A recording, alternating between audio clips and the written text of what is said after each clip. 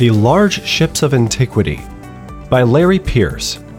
Originally published June 2000.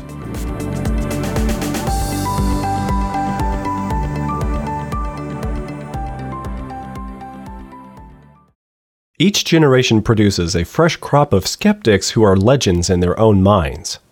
C.H. Spurgeon rightly said about such men in his day, "It is but the shallowness of his mind that permits him to see the bottom of his knowledge." We should not be surprised that we are awash today with such experts, falsely so called. The Apostle Peter warned us that this would be the case in 2 Peter 3:3.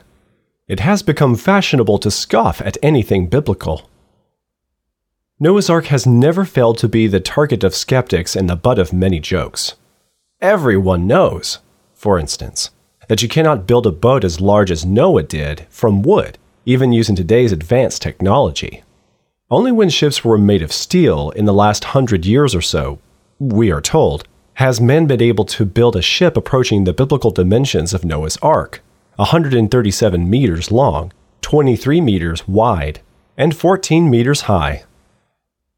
But these so-called experts display their ignorance of history in making such statements. Let's look at what ships the ancients actually built, some of which were almost as large as the Ark. In the writings of Pliny the Elder, 23 to 79 AD, I discovered this table about ships of antiquity. This documents the rapid advances the ancients made in shipbuilding technology in just a few centuries. The time period in the table is from about 17th century BC to the end of the 3rd century BC. When we think of warships of antiquity, we think of tiny ships that were shown in a movie like Ben-Hur. They had about 50 or so men and a single tier of oars. This was the best Hollywood could do in a limited budget. It may reflect our evolutionary thinking that the ancients were primitive compared to us. While we may flatter ourselves with our supposed knowledge of ancient history, the actual facts that come down to us tell us another story. From this table in Pliny, we can see a rapid rise in technology over a few hundred years which culminated in a ship of 40 tiers of oars. When we say 40 tiers, we mean 40 levels of rowers. Now the question is, do we have any descriptions of these ships so that we can comprehend how large they really were? Fortunately, we have a good description of one of the early 3rd century ships and an excellent description of the largest ship Pliny lists. There was a naval battle in the Aegean Sea in 280 BC. The following is Usher's description of what happened. When Antigonus, surnamed Gonatus, the son of Demetrius Poliarcetes, heard how Sir Lucas was murdered, he made an expedition into Macedonia. He planned to get there before Serranus could, with his army and naval forces. However, Serranus had all Lysimachus' fleet in readiness, and set out and met him in a good battle formation at sea. In his navy, ships were sent from Heraclea in Pontus, some of 6, some of 5 tiers of oars. These kinds of ships were called aphracta. The largest ship of all had 8 tiers of oars and was called the Leontifera. She was admired by all for her large size and exquisite construction.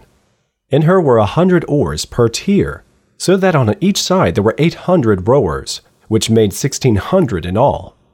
On the upper deck or hatches, there were 1,200 fighting men who were under 2 special commanders. When the battle began, Serranus won, and Antigonus was forced to flee with all his navy. In this fight, the ships from Heraclea performed the best, and among them the Leontifera did the best of all. We are not given the dimensions of the ship.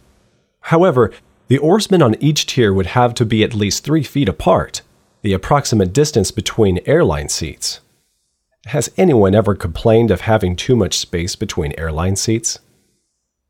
For 100 rowers per tier, allowing for a bow and a stern, this ship could have easily been 120 to 150 meters long.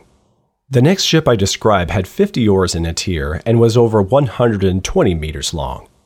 If I was in that battle in a ship, I definitely would not want to be in the path of Leontifera's ramming prow. Also consider these battles were not fought in an afternoon. With a crew of over 3,000 men, think of the provisions it would have had to carry.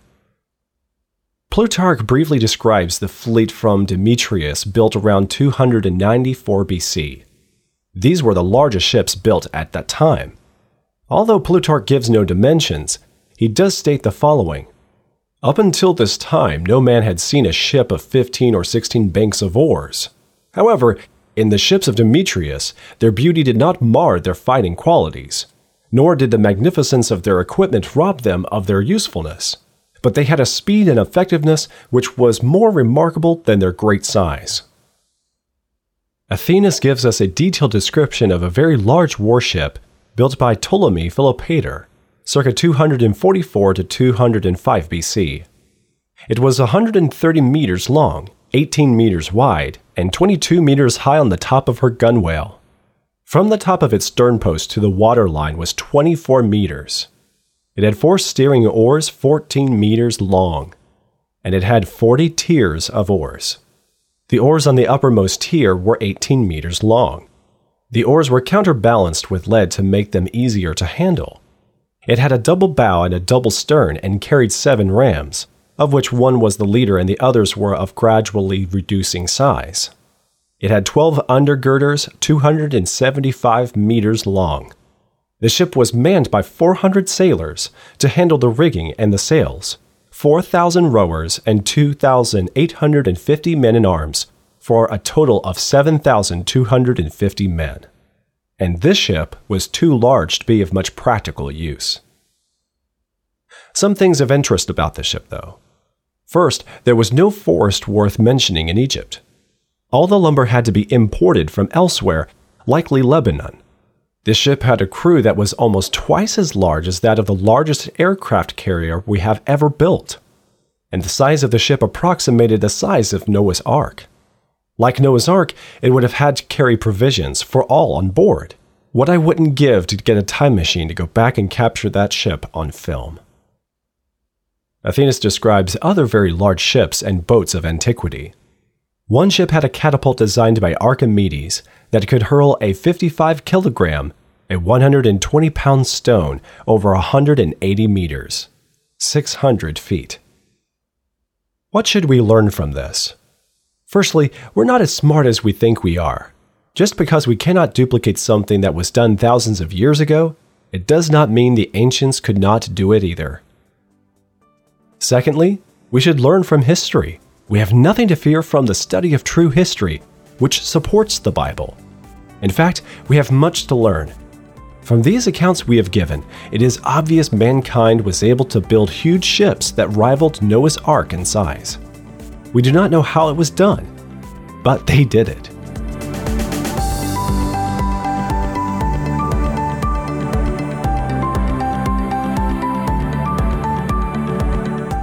I love science topics and a good article that teases a debate between creationists and skeptics, but I don't have a lot of time in a week to read books or attend seminars. That's why Creation Ministries International delivers this podcast right to your phone to listen to on your commute or at the gym.